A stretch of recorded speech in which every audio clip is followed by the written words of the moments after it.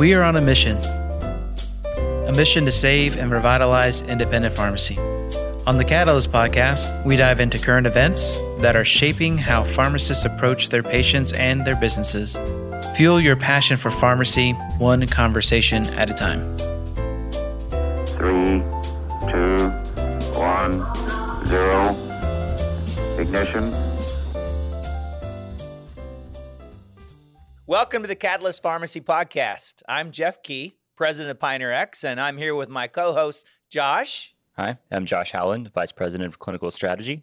And Mark. I'm Mark Bivens, Vice President of Business Development. So today we're here with Troy Trigstad, Executive Director of CPSN. And Vice President of Provider Relations for Community Care of North Carolina, Editor-in-Chief of Pharmacy Times, and board member of APHA Foundation. Welcome, Troy Hey, Trigstad, coming to us from the Trigstad School for the Gifted and Talented. Yeah, on the magnet. He's got a magnet program. Got a magnet program going on there in your house? I was, well, we got two things going on simultaneously. Somebody said, oh, you in Zoom or Teams, you can change what your title is. Please tell us where you're from. And I put down Children's Campus. But, you know, we've got, Google's tearing up the neighborhood. And every once in a while, I don't know how it affects AT&T. I don't know why it would, but we just, so we're dealing with all that. But I can switch over to cell phone now if I have to, but I think we'll be okay. We've cut 2 of the 5 lines. We've got 2 of the 5. We've got 2 of the 5. We're good. 2 of the 5 streams. One of the children really doesn't need the content they're getting right now, so they've taken a break from school. A little bit. My son will be playing his Zoom, and he'll be talking to his teacher or whatever, or doing his Google Classroom piece. But he'll also be like low key have YouTube up on the other screen, and I'm like, buddy, that's gotta go. Yeah. That's got to go. That's why eventually employee productivity is going to die. You're right. That's right. No doubt. That's right. Yeah. The employer needs a security camera on the employee while they're in their I've remote seen some where environment, they're actually doing that. The camera like points in your face and like tracks your eye focus, and it'll alert if you divert your eyes for too long. They're even doing that in some of the tests instead of proctoring them where you had to go to a facility. Yeah, okay. That they're makes sense. putting that on, and if your eyes divert, they flag your test as being not valid. Don't give Jeff ideas. There's been a massive uprising. Jeff Bezos? Yeah. Right. So Troy, what's your degree in? Remind me what's your degree in. Everything. Which one? Right. Yeah, no doubt. There you go. So I'm one of those weird folks that I have. I got an MBA, PharmD, and a PhD, and I've never had an undergraduate degree. What's your PhD in? Pharmacy economics and policy. All right. So what we won't say on our podcast listing is today we're talking to a PhD of economics, right? That's why I brought my glasses to look mildly smarter. We've been talking because you're way cooler than that. We'll have to say way cooler than a normal. No. I have to say this in defense of Tim Geithner and others out there. So economics can be seen as very boring. But if you really, really dive into it, yes, it's somewhat about math. Right, yeah. But look, you know, when we're in health professions, we often think of science. Science is an explanation of how the world works, right? We're experimenting to figure out how the world works around us, including vaccine development. Economics tries to explain the why things happen, right? Why human behavior happens a certain way, why things happen in certain countries a certain way, why people behave a certain way, why, the flow of economics is really about services, products, resources, social interaction. So once you get past the econometrics part of it, economics is this fascinating area of explaining why the world ticks the way it ticks. I'm picturing See, Sheldon. I got you. I'm picturing him and Sheldon having a conversation. A lot more charismatic on the than Big Sheldon. Bang Theory, and Right. he's like, economics is really way cooler than you think. Right. Except for the math part. By the way, Once you get past the math part, Once you get past the really math part, you start talking about people, and and your little girl's lemonade stand, economics gets really fun. It really does. It is. It's all about guns and butter. Buy low, sell high. I got it. Guns I and butter. passed economics. Guns and butter. I don't think that's in economics. My plan is to buy high and sell low. Buy high and sell low. You're a millennial? No, you're not a millennial. I am technically. Yeah, that's the Robin Hood thing, right? Buy high, sell low. Yeah. No one ever wants to buy high, sell low. That's a terrible plan. Buy high and sell low. Somebody, in order for me to win with buying low and selling high, there are a lot of people who have to buy high and sell low. So there's got to be some panic. The Robin Hood millennial thing is buy high despite in the face of contravailing evidence. No doubt. Right? Which is sort of the other fascinating area of work going on right now, which is, we have a lot of cognitive dissonance going on and people making decisions in the face of facts that are counter to facts broadly. That's not a political statement, but just broadly. It's a phenomenon. And millennials kind of started that trend. They kind of marched to their own tune as far as, I think Jeff and your and I generation was really more of everybody following the Pepe genes and everybody wanted the same thing. And that generation is really much more about individualism and contrarianism, right? And that flows into their economic behavior, right? Well, people say, don't do this, then I do it. And it's an expression of me as an individual. Right. And I think we're starting to see that in pharmacy owners, right? So the new generation of pharmacy owners are these contrarians. Oh, this is an impossible space. Watch me. I'm going to do this, I'm going to do that. I'm going to innovate, which is exactly what's needed to disrupt the marketplace, right? And even before Robin Hood, they had penny stocks. So I remember at the time when my wife's dad, the farmer, was buying, I bought the penny stocks. Why did you buy them? Because they were only a penny. There's a reason they're a penny. Yeah, they're mostly trash. Can you imagine if they went to 2 pennies? Yeah. Can you imagine if they went to 0 pennies? Right. We saw what happened with Hertz. Hertz hung out at $1.38, $1.40, despite being on paper absolutely worth nothing. Right. And you could see it. It wasn't like it was hidden away. You could read the filings, but people. Yeah. Well, anyway, that's democracy. They kind of saved them, really. That's the other phenomenon is facts may be facts, but the power of momentum can change the facts. Right. So the public saved Hertz instead of the government, in a way. Yeah. Well, that phenomenon did, for sure. That movement. Yeah. Well, that's interesting. For podcasts to be fun, you usually have to have a little controversy or something. So, okay, so Troy, say something controversial then. What would be controversial? Ooh, what would be controversial? I don't know if it'd be controversial anymore. I think that's the news. The headline is it's not controversial, what I'm about to say. I think the plurality or the majority of COVID-19 vaccinations that are going to occur in the U.S. are going to be done by a pharmacy. And that was controversial maybe 3, 4, 5, 6. That's true. Unheard of 10 years ago. But I see congressmen and congresswomen on cable news saying, oh, well, this is great, but, just we're going to have to wait a little while before we can go down to our local pharmacy and get our immunization. Huh. It's flown into the lexicon of the consumer, which is, so to me, that's the controversy that's no more. That's kind of a cool thing, right? We can move it a little controversial. We can say, the majority of vaccinations will be done in a pharmacy by a pharmacy tech. Sure. That might be controversial. I think the idea here is trusted and local. So we have 100 million Americans that would drive 8 hours and sit in a parking lot for 24 to get their vaccination. We have another 100 million Americans watching their social media that are skeptical. And we have another 100 million Americans that say overnight dead body, literally. Well, I get it. And so trusted and local, whether it's the pharmacist, the pharmacy tech, or in combination, it's people from the neighborhood that speak the language that are accessible and trusted. That's what's going to win this battle or not, right? So you think there's a role there on the local relationship side to even convince, because it's talking about the people that you said not over my dead body or maybe not. There's some convincing to do.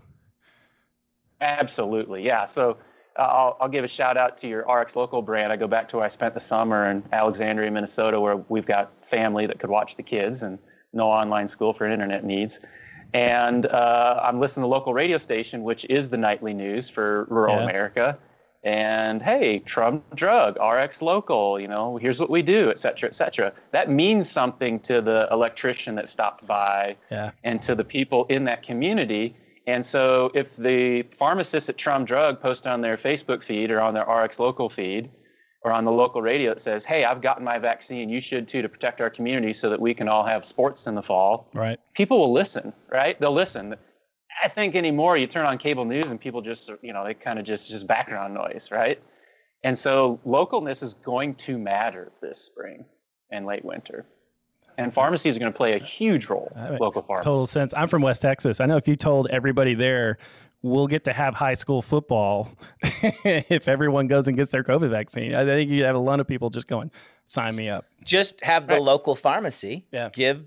Well, it'd be too slow. I was going to say you could give the vaccination at the entrance of the football game, but that doesn't work that way.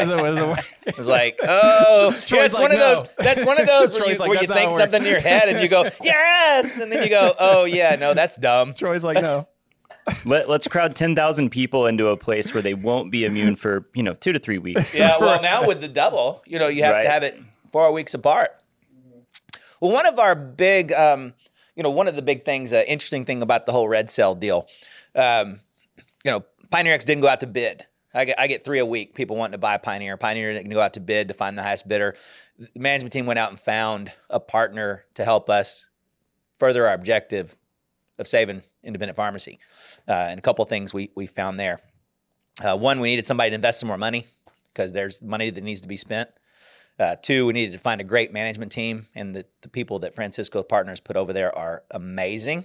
And then 3rd, just they already have 5,000 pharmacy systems. Building the 3rd largest network in the country with 10,000 pharmacy systems is a big aid.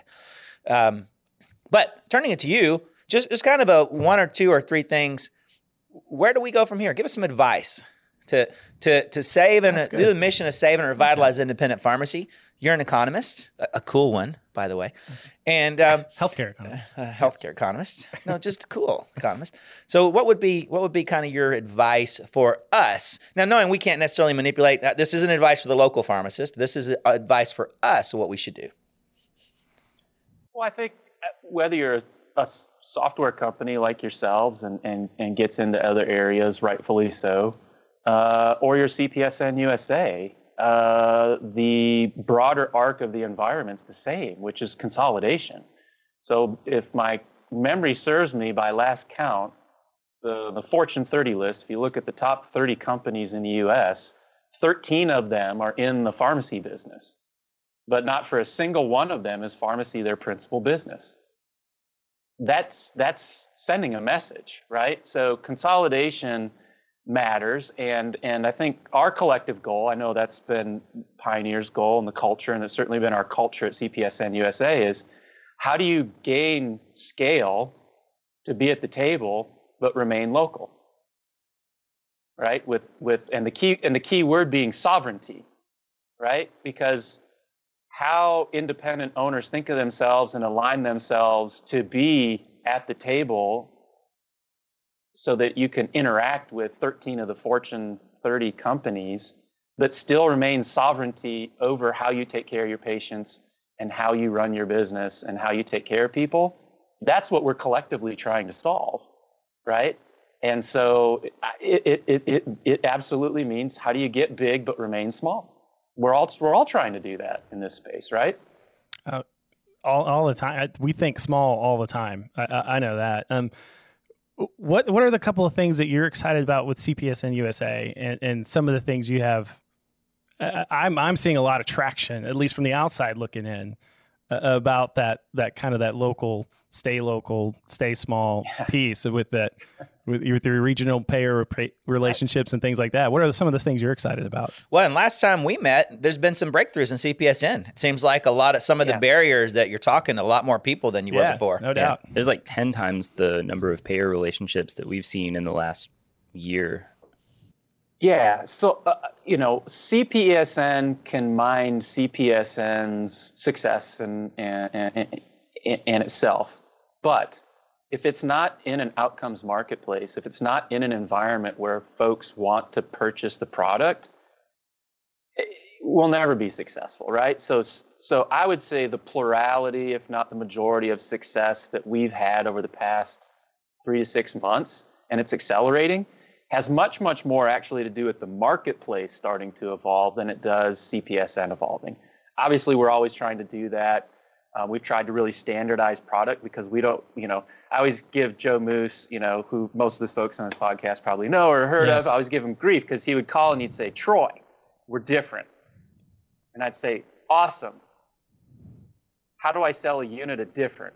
Right. Right? Like, you want me to go to a purchaser and say, hey, I sell this many units of different and we've got network adequacy. What are you selling? And so Joe does amazing things in Concord, North Carolina area, and Bob Lomenick does great things in northern Mississippi, and Trip Logan does amazing things in southeast Missouri, and Trum Drug's an amazing pharmacy back, where I'm from in north central Minnesota. But because of all of the consolidation, the market dynamics, they need to be a collective to put that product into a marketplace that can interact with them. So I think the two big things that have happened this last year is, one, the EngageRx services, so that when you say hypertension management, you know what that is. It's this against JNC. We're going to do this. We're going to read it. We're going to put this care plan in. We're going to follow up next month. We're going to reach out to a prescriber if we need to titrate. Boom, boom, boom, boom, boom. That's a unit that a purchaser can go, okay, I see what I'm buying now. But it's not just one pharmacy doing it one way and another pharmacy doing it another way. It has to be at least 3,000 pharmacies. Right. And one of the things that seems to be kind of a nice deal now, and this kind of overlaps a little bit with CPSN and Flip the Pharmacy, is it seems like you guys are starting to sell a simpler product that makes sense, right? When it first started, CPSN was a bunch of local little units running around kind of herding cats. And now you're like, all right, we have EngageRx. It's a simple thing. It's easy to understand. And now you can execute it. And it has to be understandable by the people that want to buy it, right? Not us, right? So if it's understandable to us and us only, that's not a marketplace, right? There's buyers and sellers, and buyers need to know what they're buying. And to your point, simplifying it, demystifying it wasn't just important for the marketplace of purchasers. It was also really, really important for the supply side. Because we have a whole bunch of pharmacies out there. If you say clinical pharmacy or enhanced services, they get scared. So the other byproduct of putting it together and saying, no, this is what it is. It's this, this, this. Well, I can do that. Yeah, congratulations. You're a clinical pharmacy. Or now. I already do that. And oftentimes, I already do this. I just need to actually record it in the Pioneer system in a way that all the other Pioneer people record it in the system. And then we need to be able to pull that out and do value-based contracting, just like people pull out of Epic and Cerner for their value-based contracting on the medical side. So those pieces all coming together, I think. So it wasn't just CPSN. We believe me, it's not all peaches and cream within our own shop. It's the partners like yourself, and the whole marketplace evolving is something that we all need across the board. Do you think, do you think that some of the genesis is on the payer side of is it mostly them reaching out to you now and going, we need to tackle social determinants of health? That's a buzzword / hot word right now. What is that genesis from their point of view? Yeah, I think there's three factors now with COVID, and we can get there, but two factors pre-COVID that have contributed to this. One is consolidation, interestingly enough. Interesting. The vertical integrations have disrupted the horizontal integrations because you can't do both. It's a geometric impossibility unless you're talking about one payer, one government, one type of care. Because you have to, if in a marketplace, you can't have complete vertical integration and complete horizontal integration. That's just one entity, right? Mm-hmm. And so a lot of those vertical integrations have disrupted the horizontal relationships, where there's a lot of plans out there now saying, wait a second, my vendors are competitors. I don't have a relationship with pharmacies. I kind of like the idea of having relationship with pharmacies. And so it's kind of disrupted the marketplace. And I'm the type of person also where an Amazon entrant, call me a Greg Popovich fan, but I think a healthy level of fear is great, right? Like if you want to talk about optimal performance, you need a healthy level of fear, and a market entrance like that gets people to sit up straight. But at the end of the day, they're not the major threat in the marketplace, right? I mean, it's self-channeling in these vertical integrations. And so the space between those vertical integrations is where a lot of the action is right now. And then the other is, because we're 10 years in now on patient-centered medical home value-based contracting on the medical side, is that, there's that chart, right, Jeff, in software you talk about where it's like the peak of this and then the trough of disillusionment. And they're getting out now to the trough of disillusionment with, I've tried everything. I've hired care managers.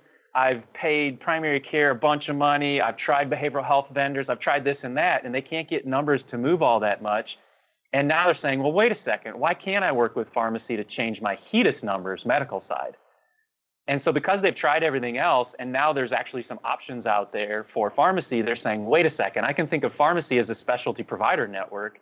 It's not just something that happens on the other side of my PBM relationship.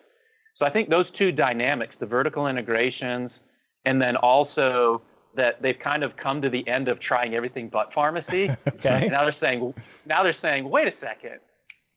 And COVID is contributing that. That's the third wild card, because we're changing consumer expectations, which goes back to the whole craft beer phenomenon, right? Where if you have one craft beer company in a neighborhood, they do okay. But if you have more than one, they actually all do better. The reason for that is they change consumer expectations. Because it's one thing to say, oh, I got a great craft beer down here and I get it every once a month. It's a whole other thing to say, craft beer's everywhere. I'm giving up on Bud Light, Miller Lite. And it's a better product. Josh is a huge fan of craft beer. So, and the thing is, you want to talk about, markets and dependency and stickiness. How many people do you know that started doing craft beer that went back? None. Right? Zero. Right? Once you hit that tipping point, they don't go back. Yeah, and I'd say, that was the problem. That was the thing of independent pharmacy. Once somebody had done, the people who are not using independent pharmacy really never have. And once they get it, they want it, which is why they had to move. You started off with $4 plans and, hey, we're going to give you coupons and all this stuff, the CVSs of the world. And so they had to revert to trying to force people into, well, we're not going to let you make the decision, child. We're going to let your employer make the decision. And we're going to do it that way. And I learned this from my mother-in-law, who worked in banking for a long time, so we ended up purchasing some real estate back home so we could spend more time back home. And she said, well, why aren't you going with the local bank? And I said, well, I want to be able to have something that's national that I can. She said, well, but we do that too. And what I learned about banking is there's this whole kind of cooperative and local banks. That marketplace is different from the pharmacy marketplace, right? Because you still have kind of local banks and co-ops, and then you have the big banks that are kind of depositories, but they're not really depositories anymore, right? And when people go, wait, I can lose my local bank and get everything that I would get from a national, they choose local banks all the time. Local banks and co-ops tend to actually thrive, and they're sort of making a comeback.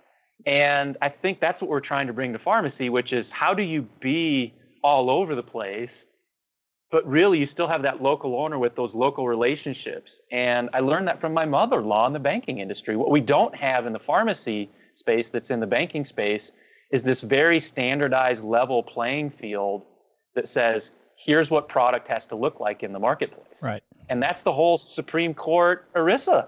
Yeah. That's the fundamentals of it, right? You have a level of convenience that's perceived, right? Like a local bank for most people is more convenient than a bigger bank because they've had to be innovative, right? My local bank, I can use 20,000 ATMs across the country. With Chase, they want to charge me for every other one, right? But at the same time, you also see that banking has this huge advantage where no one tells you what bank you can or can't use, right? And that's something that clearly doesn't exist in pharmacy. And since since the theme is economics, thank you for that. Right. No, we're staying in the banking industry. This is my vacation. I know, right? Let's do this. There's another economic phenomenon that economists absolutely despise, including myself, which is subsidization is a real market breaker. And And that's why one of the other fascinating phenomenons that's going on out there, good, bad, or ugly, or negative, or positive, but it's out there, is the whole GoodRx and the whole discount card stuff, right? Keep in mind that 49% of all employees in the country right now, by latest statistics, have a high deductible health savings account. I haven't used my Blue Cross Blue Shield insurance for drugs in 12 years. Wow. Right? Mm-hmm. Right? So this whole sort of direct consumer, cash pay, we know what direct primary care looks like. What does direct pharmacy care look like? Because 90% of our fills are 20% of the cost. And so, to Josh's point, when we start talking about channeling patients and various mechanisms and vertical integrations to try to channel patients, that's only as effective as you need a specialty product or something that's so expensive that gets past your high deductible plan. That's where the world's heading. Right? So that's also a big market disruptor. And I don't know exactly what the play is for local pharmacies in that space right now, but there's a whole lot of people on Wall Street that scares them to death. Yeah, and maybe there's a good market for an RX Local coupon card that doesn't charge pharmacy anything. Doesn't charge, yeah. That doesn't rake Yeah, go into your local doctors and say, hey, look, this GoodRx thing's taking 20% of my money, right? This is a local card. It's local friendly, and it doesn't charge me anything. Yeah, and if it's done right, actually, for the CPSN plug, we're all about how do we develop services in this space. So how do we work with you also, Doc, on working with hypertension and diabetes, where 60 to 70% of the patients on these major disease states are on generics that nobody's using their insurance anyways, and if they are, it's more expensive. So those probably end up being the models of the future. It's going to be fights with lobbyists and regulation and deregulation that's going to decide the fate of that. But the fact of the matter is, where we're heading is that the vast majority, we're going to be in a space where 5 years from now, 2% of the fills are going to be 75% of the cost. So there's a very necessary bifurcation of the marketplace that's going to happen. The question is, how do you position these independent pharmacies as that trend continues? You're almost saying like retail community pharmacy, like you've already lost the specialty game. It's done. Right. But there's this whole world of other things that you can manage that affect most patients. Why have a generic pharmacy, right? And the good news, bad news there is, yeah, there's a big money stream that you're not a part of right now, but that's a difficult money stream for you to have an influence on. But guess what? You're becoming a smaller and smaller part of the total healthcare costs, which makes you more and more valuable as a local trusted professional that can provide services, even to the point where I could see services being provided where the drugs are free. Right. Well, I mean, that comes back to, prior to Pioneer, I worked for DaVita Rx on the renal specialty side. And for renal patients, they cost a huge amount of money, like $100,000 a year to keep them alive, basically. But almost all of the drugs in the renal space are cheap generics. Right. Like calcium, okay. Mm-hmm. And so, we had this world where we had a huge amount of play where we kept patients out of the hospital to prevent $20,000, $30,000 hospitalizations for a $2 drug. Does that also lend itself, like what Troy's saying, what you're saying, lend itself to kind of filling in primary care gaps? Mm-hmm. I'm not a pharmacist, so everyone, you can look at me like I'm stupid, but to me that's what it sounds like. It's just my look. It's just my look. Jeff's looking at me like, what are you doing? It's just my look. Sorry. Is that kind of where it lends itself with where it sounds like you guys are talking about the next 5 years? Look, primary care is where CPSN started. Right. It was family physicians principally coming to me and saying, we're sending a care manager 30 miles down a dirt road in Whiteville, North Carolina. They're spending half of their day with this patient doing an assessment. 90% of the issues are medication related. We keep bumping into the pharmacy delivery driver. We need to figure out how to work with these folks. Now, the tragedy, because if I was born again, I would have been born again as a family physician, because I have ultimate respect for family medicine, because I grew up in rural America. The ethos really is about lifelong social determinants, sort of whole person care, on the frontier. That's what I would have done if I could have done it all over again.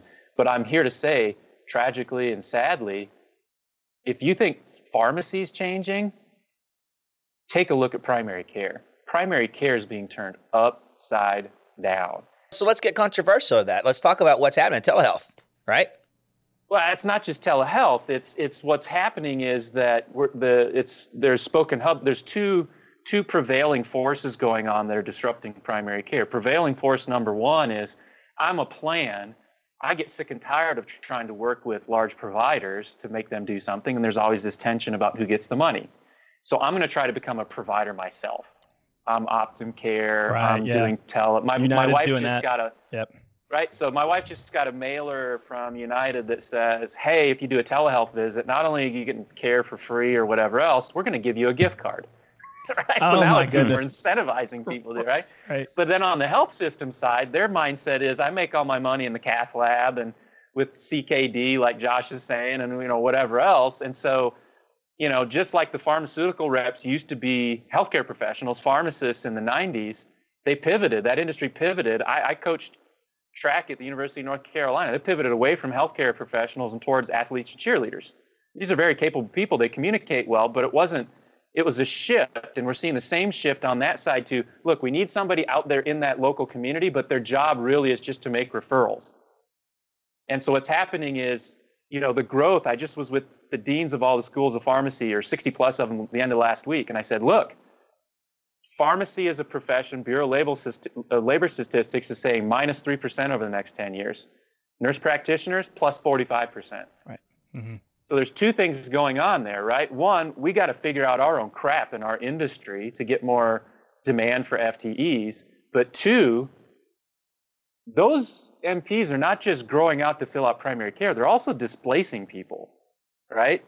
And so what used to be primary care, that local physician, still is in many instances, and I think local pharmacies want to support that local physician, but that's changing very, very rapidly, which I think is sad in some ways and is an opportunity in others for that local pharmacy to be a primary care pharmacy. Right. And so let's talk about that. That's what, you look at one of the big opportunities I think for a pharmacy is going to be as a telehealth extender. The place where I get my strep test, my UTI, my COVID test, really in some situations, we're talking to somebody, my back allergy test, right? You're supposed to have an allergist for every 150,000 population. How many rural type areas don't have one? And so imagine going to the pharmacy and getting my allergy skin test and then talking to the allergy doctor via telehealth. So there's a big opportunity as this happens, but also a lot of independent pharmacies have a relationship with their local physicians, and they're going to see that as, hey, you're supporting telehealth, so you're competing against me. What are your thoughts there? So two big thoughts. You're familiar, Jeff, because you're more in this space. But the telecom industry has a term for this. It's called last mile connection, right? Mm-hmm. So if you think about pharmacies as the last mile connection, it sort of fits into that high touch screening, triage, quick treatment in place is another. If you get into the long-term care industry, that kind of front lines of the healthcare system, just like the Aetna lead said, pharmacy really should be the front door to our healthcare system. So that's the one dynamic. But with COVID, the other interesting thing that's happening with COVID, and I think shame on primary care if they don't see this and latch onto it, is telehealth used to be thought of as this is your way of not having to go to a local person, wait in the waiting room, spend a lot of money, whatever else. It was the alternative to that. But what was missed, and I think where our own pioneer pharmacies need to be thinking about this, is convenience and tele doesn't have to be a long ways away. You can be local, you can be face-to-face, and you can be tele and convenient and elegant, right? As Clayton Christensen would put it with Harvard, right? The elegant solutions can be local. And so one of the things that happened with COVID was all of a sudden people stopped going to the office. 70% drop in visits, some places 95% drop in visits. By the way, they still went to the pharmacy. They went to the ED and the pharmacy. Mm-hmm. I think there's going to be some fascinating studies that come as far as utilization and where people went. ED, pharmacy, that was it, right? And so all of a sudden, the most recalcitrant professionals in our system, physicians, as far as changing workflow, right, and changing behavior, right, all of a sudden had to actually do it and had to figure out how to adopt systems to care for people locally that weren't in their exam room. I would argue that's an enormous opportunity, not only for them, but for pharmacies to think differently about what telehealth and telepharmacy is. It can be telelocal, and it can be distributed. That's the other thing. You can distribute it. So it's still telelocal, but you can distribute in an area if you're 5 pharmacies and cover.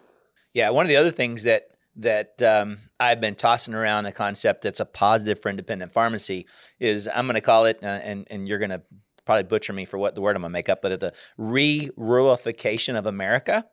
The fact that now that my big office in San Francisco isn't there anymore, I can work from wherever I want to.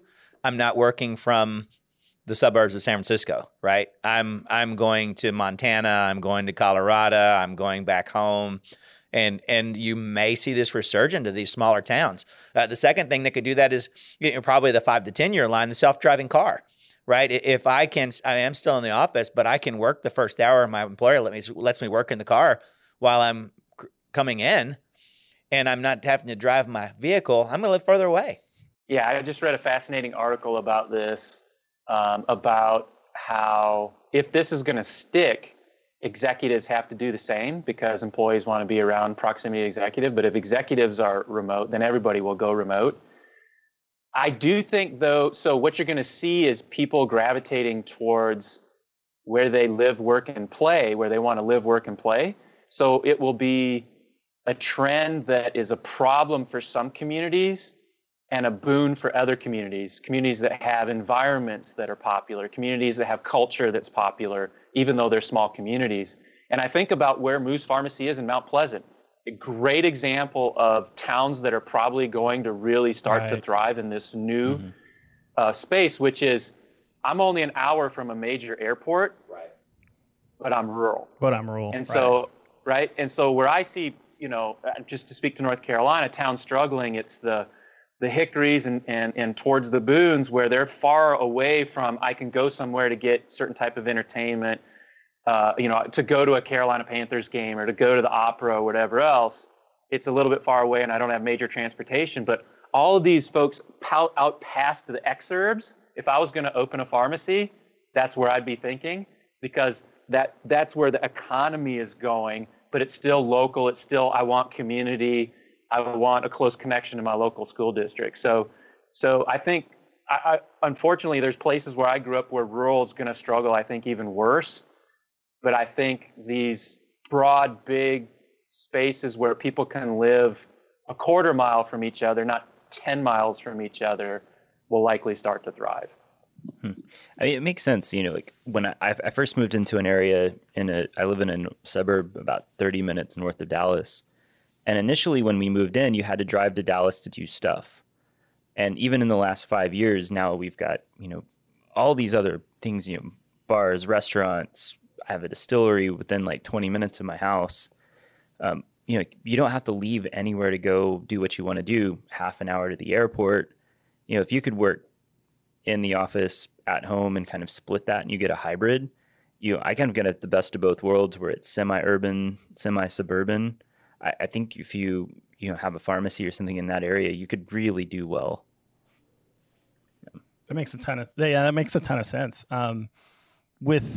With this kind of movement, it makes total sense to think through where those areas of like what Troy was saying could be a boom. And a lot of that I see is your outskirts, your places. Austin's going through one of those right now in Texas, right? Where you can be remote anywhere and people love that area, at least when you're Texan most of the time. But they're going to move out further. So the person in Austin isn't going to fight that, Austin's grown too fast. Yeah, right? They're looking at Marble Falls. Right, they're gonna be an hour. They're gonna be where, hey, I can go in on the weekend and I can drive an hour in and go to 6th Street or whatever like that. But I don't need to live on 6th Street. Right. I don't need to go there every night. My liver can't handle it. so they're further out, and also some of the things that are enjoyment to people is the other stuff. Not having a neighbor that I can reach and get the Grey Poupon out the window to, and having some space and hunting and fishing or more type communities. So I think you're going to see a growth in those smaller communities, even the rural ones that you're afraid of. I think people are going to, hey, I can live anywhere. I'm going to move home. I'm going to raise kids like I got raised. It won't be everybody. Yeah, there's no chance I'm going anywhere near that. But the point is, I might move closer to Dallas. You have the choice. Yeah, no doubt. Now you got the flexibility. Mm-hmm. So those are dynamics that are going to make it harder to have a 50,000 square foot store and make money for it everywhere there's people, and that's more more independent pharmacy friendly, more where Mount Pleasant, places like that are here that might be Tyler or Granbury or even places 20-30 minutes north of where I'm at, where it used to be an hour into the city. Why wouldn't you live in Little Elm or Aubrey or places like that? You got you got Legacy right there by the thing, and that's all local terms. Sorry, but have a big house and So on the other end of the local part, one of the things I've seen, and there's been a little bit of push on it, not as much as we'd hoped, but if you look in the way healthcare has moved from acute to chronic management, one of the areas where in that chronic management, it's almost entirely managed by medications. We haven't seen pharmacists take on a big role in, working with doctors to say, you do the diagnosis, I'll do the management of the medications, dose optimizations, manage side effects, things like that. Those are the things that were kind of being pushed when I was coming out of pharmacy school in 2008. And we're starting to see a little bit, but not a ton. Where do you think the next push on that's going to be?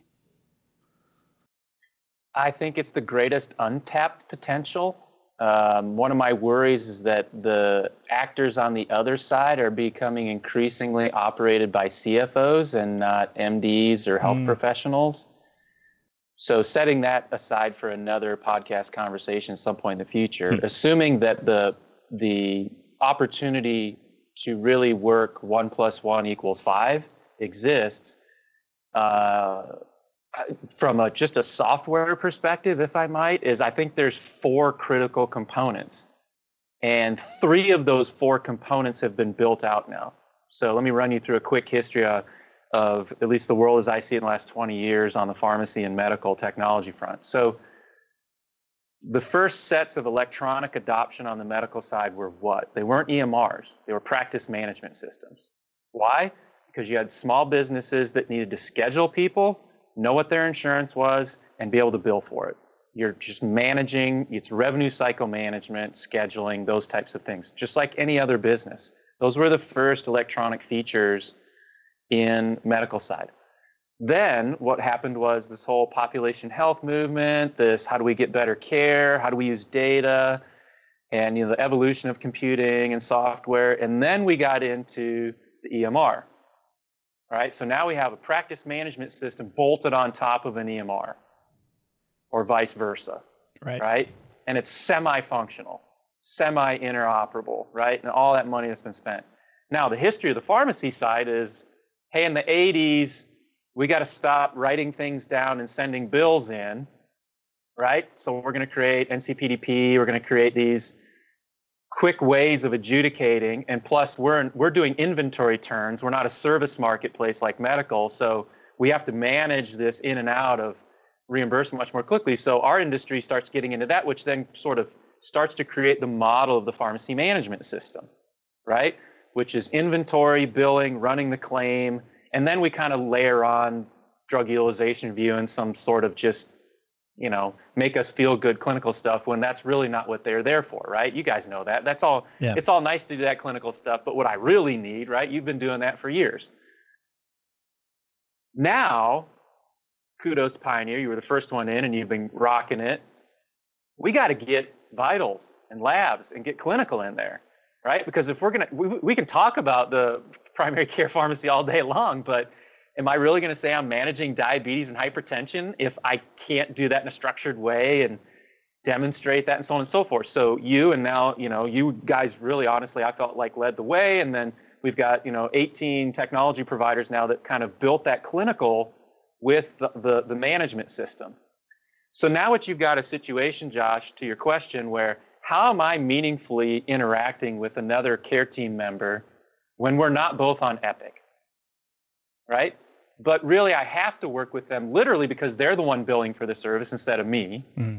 Or where likely what's going to evolve from a policy perspective is I can produce a service, but I've got to put that prescriber's care compact or whatever else in there. I have to somehow interact with those folks. And so I've got practice management system, EMR, I've got pharmacy management system, but what's the big final missing piece in pharmacy? Now that we got clinical in basically the EMR with the throughput on the product. What's the pharmacy management system for scheduling, revenue cycle management, triggering all scripts to go send that CCM code and putting the information that they need to go bill for it? It's that bridge between me and you and how we interact with each other from, hey, I got people here that need something. Can we do a telehealth local? Hey, how am I scheduling people with COVID testing? I'm seeing scheduling utilities all of a sudden. Oh, well, wait, if I use that, I can think of all sorts of other things I do in an appointment-based model. And so to me, that's the final piece to actually do care team member to care team member is we haven't had a service-based practice management system in the pharmacy where we can now interact as a service provider with another service provider. Is that an HIE? Is that I don't. You guys are all smarter than me. And so is that what that is, or is that something else? Is that some other type of interoperability engine? What is that? I mean, crazy enough, scheduling in a pharmacy management system doesn't exist yet. I say right. yet because we're working on that. But it's crazy. Pharmacy's always been an on-demand kind of thing, and so it's 2020, and we're now building in, hey, I need to schedule an appointment with the patient. Then we need to be able to share that. Yeah, right? People have been scheduling. I mean, the people in the Joe Moose in the world, they've been scheduling. They've just been doing it outside. They've been doing Outlook. Or they've been doing it on Post-it notes, sitting. Yeah, it's right. just...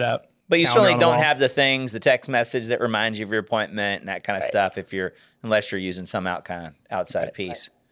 But what happens now when you can schedule interactions virtual or in person in concert with other care team members? Now you're cooking with gas. No doubt. That's population management, folks. Right. And the whole I'm here. So there's going to be 5 years from now, there's going to be thousands and thousands of communities in the country, if we're successful together as a group. That's a big if, but if we're successful, there's going to be thousands and thousands and tens of thousands of communities where the only doctoral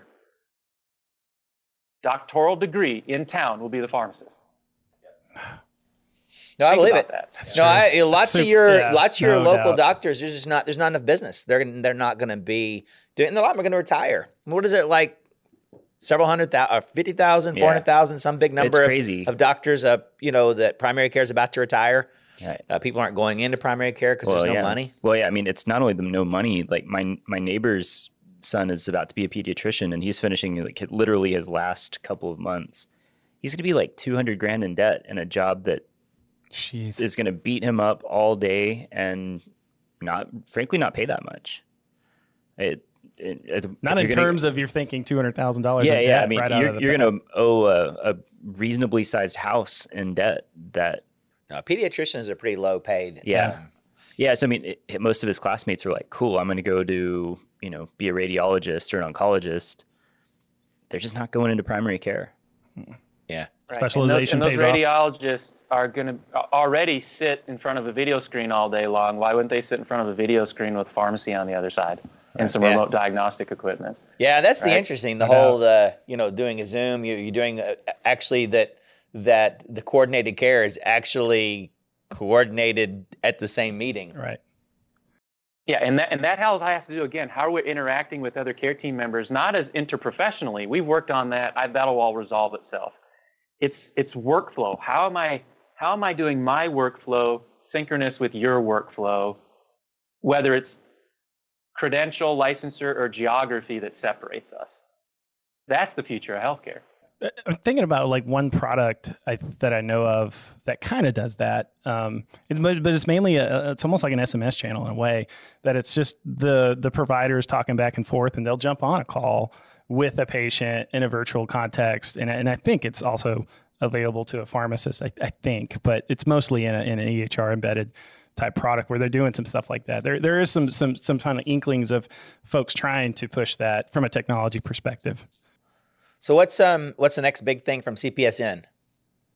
What's the we got a lot of evolution going on, right? What's the revolution? Is there any revolution? I think for us, really, it's us preparing to respond to an outcomes marketplace that is growing rapidly. If it doesn't continue to grow rapidly, CPSN will fail. If it grows rapidly and we're not ready to respond to it, CPSN will fail. And so we have to assume it's going to grow rapidly. What we're starting to see is national frameworks. There's a sort of economic and business term called friction. Friction doesn't mean unease with the other person. What it means is all of the paperwork and legal and security and who pays and how do they pay and the mechanisms. And when we first started getting into this, my first contract with a national plan was over 300 pages. Jeff, you'll get a kick out of this. It's not a provider agreement. They send me a software agreement. No joke. Because they didn't have any agreement on the shelf that fit pharmacy. Because remember, these plans don't interact with pharmacies. The PBM does that. They don't have contracts for pharmacies. And so what's happening is, we feel like we're this icebreaker over the years. And now what we're seeing is pharmacists being hired within the plans specifically to figure out how to contract with pharmacies as a provider on the plan side. Well, that tells me the market's changing, right? And they're thinking about them differently, and they're building the infrastructure, because for us right now, it's shortening the life cycle of the sales cycle. It's shortening the administrative cost. It's shortening the everything. And I've now got agreements that I can get, review, and sign within a day. Nice. Our first one was 9 months. Right. Wow. And these payers will tell you it cost me $250,000 to do it this vendor way like we do it now. But if I just think of pharmacies as just like all my other providers, you just follow the same thing that's already there. So how's the homeschooling thing going? They go from 8 to 11, and then they break and then go till 1. Right? So I've got a 3-year-old I got to figure out from 8 to 9 because they don't have anybody watching until 9. I've got a 13-year-old who kind of self-operates, but I'm not even sure what she looks like anymore. So she's just in a room.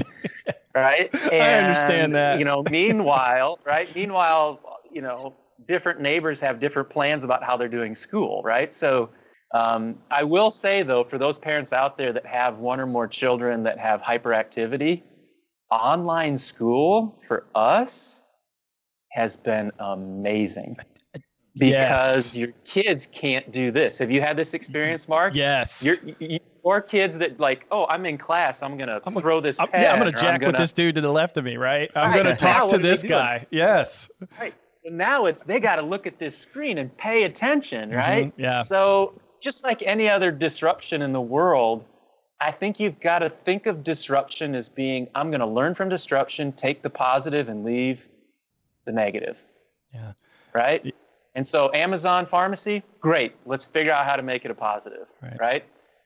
You've got to figure out how it is that you're going to respond to a changing environment. And from my perspective, we've taken advantage of that with our one that has hyperactivity because he's locked in at school now. And then now what we do, Jeff, is his phone time. He gets 60 minutes every day. For every lap he swims, he gets another 8 minutes. For every minute that he runs, he gets 5 minutes. For every minute he babysits Spencer, he gets 2. And every minute of outdoor play, he gets 1 minute. And then at the end of the time, we look at the screen time and we say, okay, you've got 20 minutes that roll over. Is that graphed? I was like, that sounds like a very economic approach to it. Is that graphed? It sounds like if your father was in health economics. That is exactly. Dave Ramsey, right? If I was Dave Ramsey, it would be the envelopes and teaching him about finances. No, I'm doing the management of screen time, right? Because that's what happened with this online education, whatever else. It's managing screen time with these kids. It really is. Yep. So I got to know who's checking, like, is somebody like running around behind him? Like, dude, there's tools. There's tools for all of that now, man. Yeah, no doubt. There's learn. There's tools for You'll all see. That. You'll see. No, Josh's is. Yeah, I mean, I've got a 3-year-old, three. Just I use screen time to just get her to chill for a minute. Yeah. Has your daughter been outside? I don't think so. She's coming translucent. She's becoming. I love you. I love you, Mackenzie. No, like I have my youngest he's 11, and he was that kid, especially in first, second, third grade, where I'm like, hey, show me your desk. It's the one over there against the wall in the corner because I talk to everybody too much or whatever, right? And I'm like, okay, cool. Smart kid, but he just has to talk to everyone. And then but he's been actually more hyper-focused with online schooling and being able to just be him in that screen. He gets his work done on time. Like, we've had some bumps, but it's been, and he's not getting in trouble for like the interacting part. So I totally get it. Mark and I could probably sit down with a beer and say, we've got some very similar circumstances. But I think, again, as a software company, there's lessons here, right? So maybe Jeff, maybe you're not there, and Josh, maybe you're not there yet. But when you think about some of these technologies, right? So there's a whole train of thought out there, like we need to get rid of screen time, we need to get rid of social media because it's so unhealthy, et cetera, et cetera. Well, that's not us, that's not America. We figure out solutions, right? So Mark, I'm sure you probably have like the family management, right? So we do the family management. Mm-hmm. You can put calipers on different types of apps. Yep. And it's about managing it, right? It's not necessarily about saying, no, we're throwing it out. Right. But that's engineers, that's technology, that's innovation, that's to me, that's what being an American is all about, right? So that's what I've always loved about Pioneer too, is I heard you listen to your customers and say, this is what they're saying. Well, this hasn't been done before. So what, right? There's a new reality here, and we need to figure out how to enable them. It's not about the technology, it's about them, and how do we make them respond in the new environment? And that's what I think that's always been so cool about Pioneer, as I've been a third-party observer. Nice. I've rarely heard somebody say you're an enabler and mean it in a positive way. I mean it in a good way, right? Yeah, right. Well, and I think I do a correction there that you haven't been a third-party observer. Oh, yeah, that's true. I think you've been a big participant in a lot of stuff we've done, a lot of ideas. Or a thorn in, depending on your perspective. I think some would say we've been a thorn in their side, but that's our job, is to figure out how to, we were formed not as a company to make money. We were formed as a company to figure out how to ice break, express value in a different way, and push everybody in the industry, comfortable or uncomfortable, towards this value-based kind of construct where it's services and product. And if you do the services right, you protect the product. Yeah, I still remember meeting you the first time. I think we were on a boat. So maybe it was on a boat? It was a multi-location. It was a booze cruise. St. Kitts. Oh, okay. Yeah, it was St. Kitts. That's a little...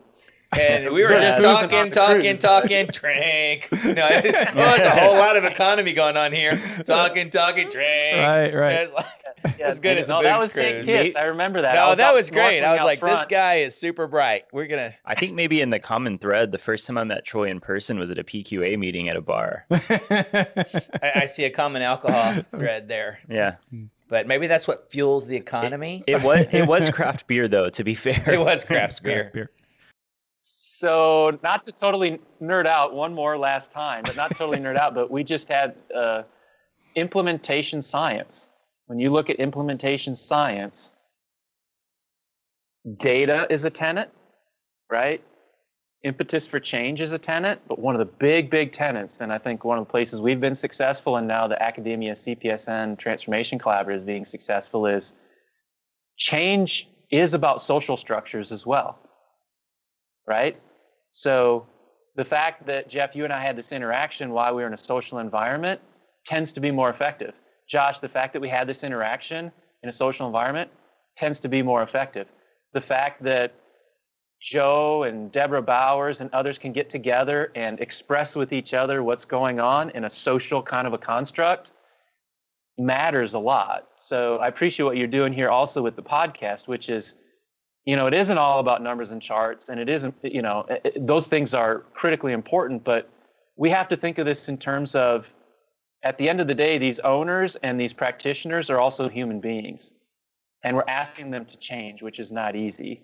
And so all of us need to pull for each other and create these social structures that encourage and reinforce positive change.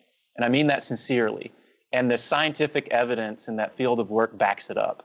And again, Pioneer's done an amazing job having a collective of really innovative people that are able to interact with each other to help each other out, not as just as business people, but for people that work really, really hard and need someone to talk to as a peer from time to time. Right. Yep. Yeah. Makes a ton of sense. Well, wrapping up, I just want to say thank you for the podcast today and everything you're doing, getting involved in the whole independent pharmacy thing and really CPSN. And, you know, I think, I mean, there was no vision of, I don't know if there's a CPSN vision on the boat. But I think it's been a cool journey so far, and I'm excited about how things are starting to get some traction, and there is no fail. Failure's not an option, right? So we don't talk about if this happens, we'll fail. If this happens, we're not going to. We're going to figure it out. We're gonna do what it takes. I think there's a lot of communities. If Osterhaus Pharmacy in Maquoketa, Iowa has to go out of business, I grew up in that area. A big part of Maquoketa, Iowa goes out of business. It's real. It's true. I just encouraged all these schools. You got to get with your Office of Aging, your Office of Rural Health, but please get together with your office, your state Office of Rural Economic Development, in all sincerity. And you can find the same thing in urban areas as well. We have to get this right, not just for Pioneer Software and not just for these owners, but these communities as well. I fundamentally believe that, or I wouldn't be on 700 flight segments over 3 years trying to figure it out. No Trust me. Yeah, right now I'm ready to be on a flight segment. Just saying, that's probably true. That 700 actually sounds good. At least some portion of that. Right. Just I want to go somewhere. I want to be where the people are. I'm gonna burst out into song. Where the people are. I think he's saying I'm sick of Mark and Josh. I think he is. I think a little bit. There's definitely an element of Groundhog Day to 2020 where you see the same 10 people. Yeah, no doubt. I love you all. If you're lucky enough to see 10, you know, right, yeah, that's true. I've got some friends who see one person every day for the rest of their year. Yes. Yeah. Not fun. It's crazy. Troy, thank you so much. No. Thanks all. Honestly and genuinely, thanks for the work you guys have done. I feel like you guys truly have been a pillar. There had to be somebody in the marketplace that was willing to step outside the box.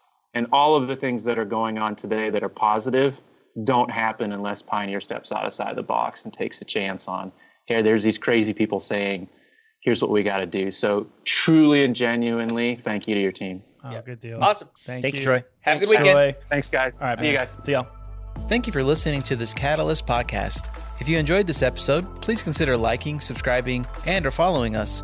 Give us a 5-star rating on Apple Podcasts to help us reach more amazing pharmacy people like you. Follow Pioneer Rx on your preferred social media platform for the latest up-to-date pharmacy news and content.